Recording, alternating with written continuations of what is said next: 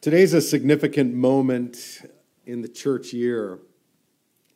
The majority of Lent is behind us. Thank goodness. And as we look ahead to Holy Week, a dramatic and jarring shift takes place. And indeed, just within the first few minutes of our service. The acclamation, Hosanna, today will become an angry, bloodthirsty shout by Friday. God save us. The meaning of the word Hosanna becomes God damn him. Christ be blessed becomes Christ be cursed. Because as the law clearly states, cursed is anyone who is hanged on a tree. Palm branches will become the rough wood of a Roman cross. The poignant and dramatic juxtaposition of triumphal entry and crucifixion in the readings today seeks to prepare us to live out the Holy Week ahead and hopefully the entirety of our lives in the shadow of the cross of Christ. Theologian John Stott said it well in his book, The Cross of Christ. From Jesus' youth, indeed even from his birth, the cross cast its long and ominous shadow. Dying on the cross was central to his mission. The church has always recognized this and lived in its long shadow as well. You know, it's entirely possible to have ethics or moralism or religion without a cross, but you cannot have a crossless Christianity. As Christians, we follow a crucified and risen Lord. That's not to minimize the immense glory and significance of the resurrection. We'll get there. But it is a reminder that an empty tomb only has saving significance to the extent that from it a once really dead man emerged. So at its core, ours is a cruciform or cross-shaped faith, because ours is a cross-shaped God. And also why the church, since the end of the first century, has made the sign of the cross on their body. So closely it identifies us. And as we prepare our souls for Easter, we do well to understand that the heights of our celebration of the glory of the resurrection will only be as profound as our reflections on the depth of the humility of the cross and what that means for us practically. So I'd like to look at the example given by our older brother in the faith, St. Paul, in his reflections on the cross that we read today in Philippians 2, 1 through 11. This is one of, if not the richest of Christological passages in the Bible. The beautiful prose of verses 6 through 11 alone has inspired more articles and devotionals, monographs, books, and debates than most people would ever have the desire or capacity to read. It's believed by many historians and theologians that these verses actually comprise one of the church's earliest hymns. In just 3 sentences, it traces Jesus' preexistence, incarnation, death, resurrection, and ascension to the right hand of God. In other words, it covers a lot of theological ground. Because of that, it's too often read in isolation from its context, as if Paul were writing the letter to the Philippian churches when in mid-quill stroke he decided that they needed a list of facts to help them study for an upcoming theology exam. Rather, this section about Christ fits perfectly into the flow of the whole letter. He's using the truth about Jesus and the humility of the cross to make a transformative point in the lives of his readers, both then and now. Paul writes this to instruct and encourage the Philippians, and by extension us, to willfully set aside ambition and self-interest, and in humility count others as more significant than ourselves, as Christ himself did. Obviously, this is much easier said than done. But that's the nature of the shadow cast by the cross of Christ. If you have a Bible, look at Philippians chapter 2, verse 4. Because it's the whole point of Paul's writing in this section. Let each of you look not only to his own interests, but also to the interests of others.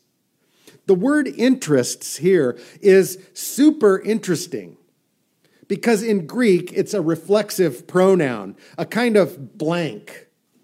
It's totally open-ended, like a fill in the blank. All that's actually specified is your own blank, or the other's blank.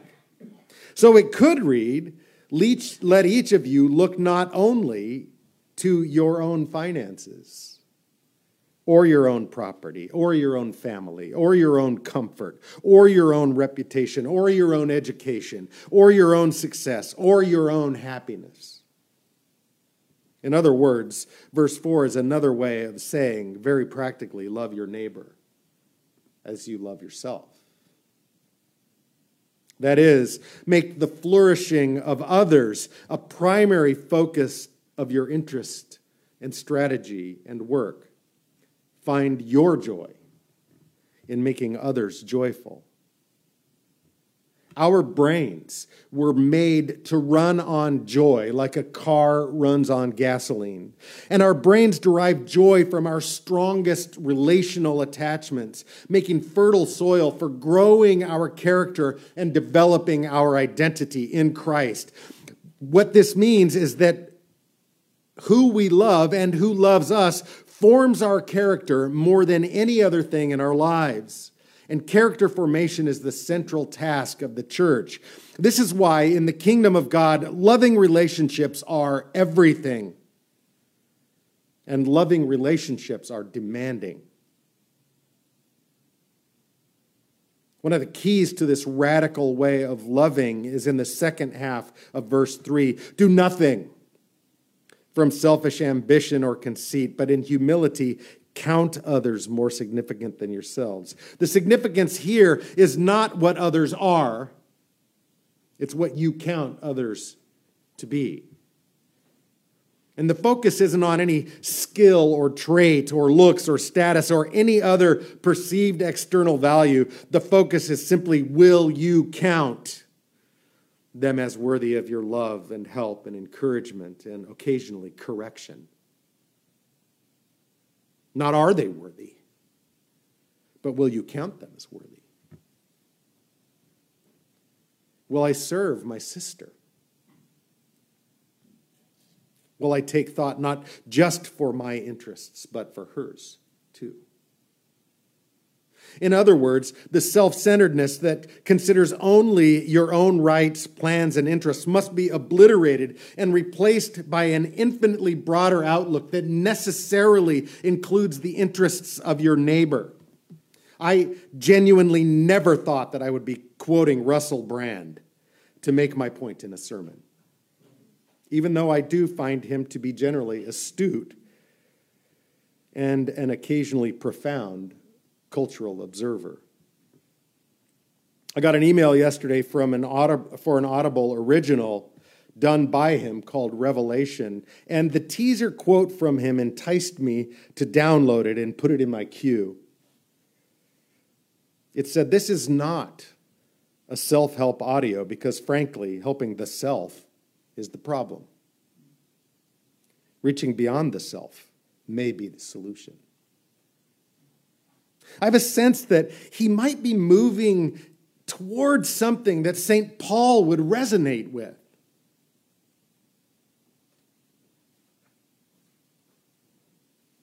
Now, the words in this passage, but also to the interests of others, tell us that we shouldn't neglect or ignore our own interests, but that the interests of others must always factor into our concerns and rise to them.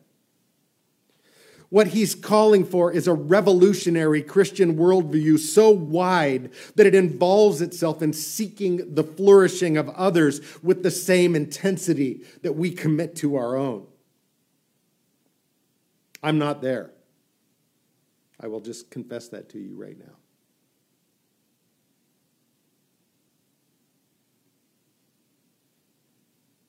And where does that other orientation come from?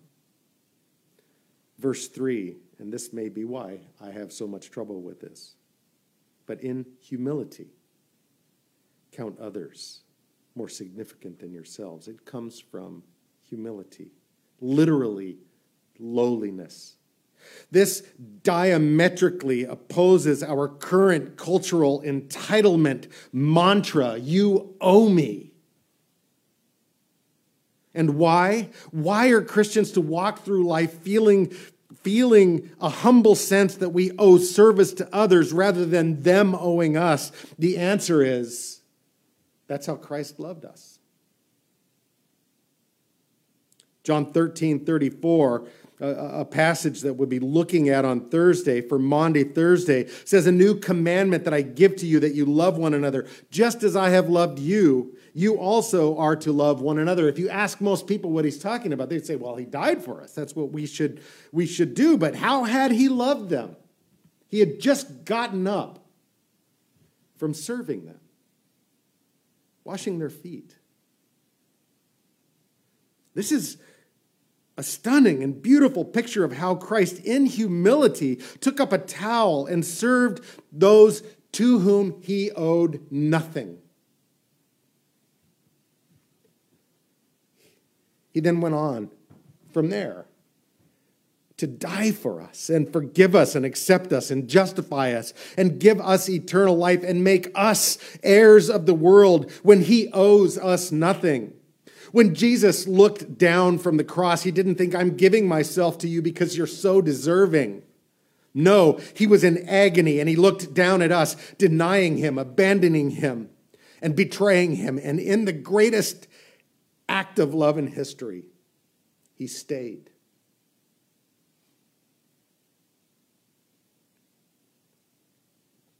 He said, Father, forgive them. They don't know what they're doing.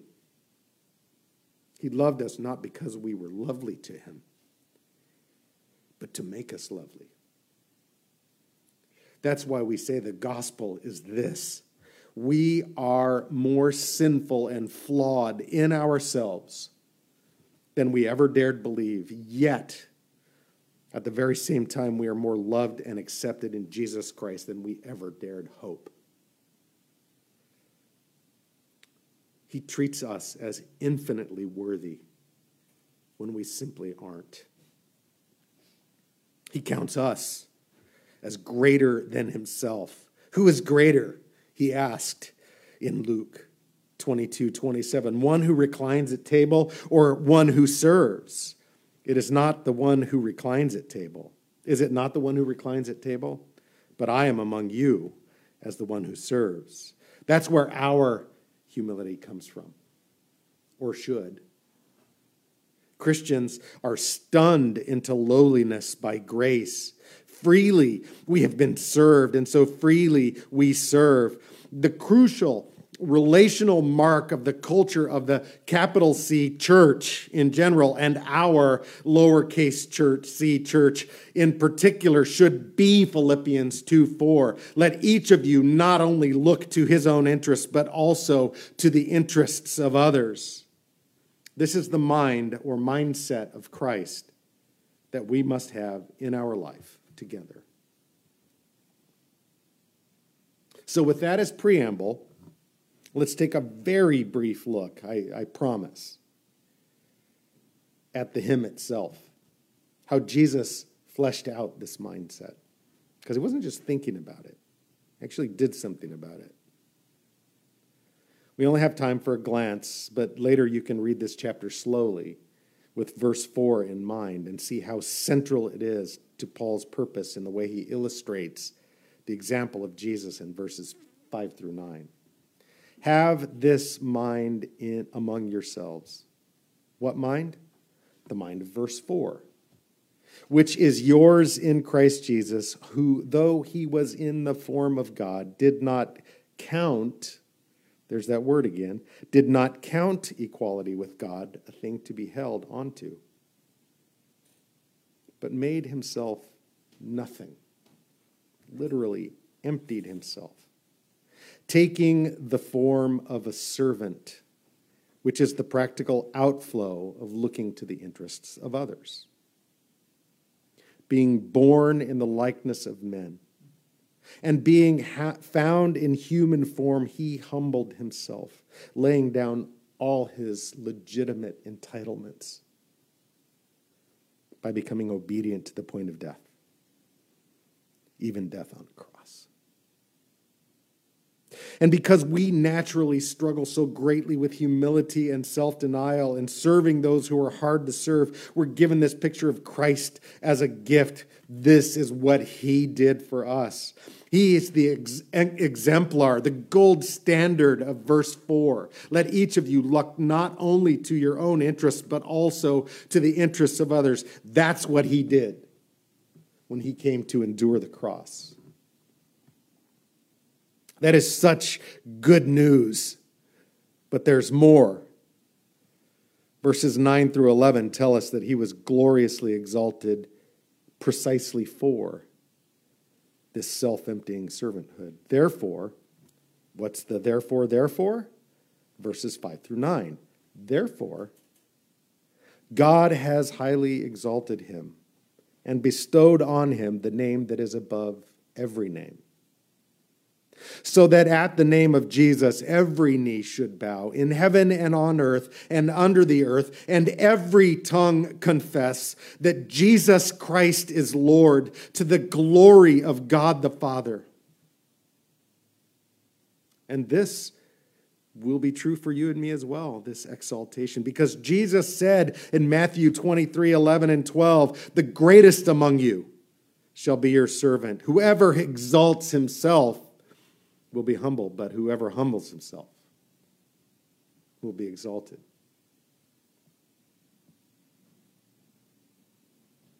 He's literally living proof of that. May this be said of us and of our church. In the name of the Father, and of the Son, and of the Holy Spirit. Amen.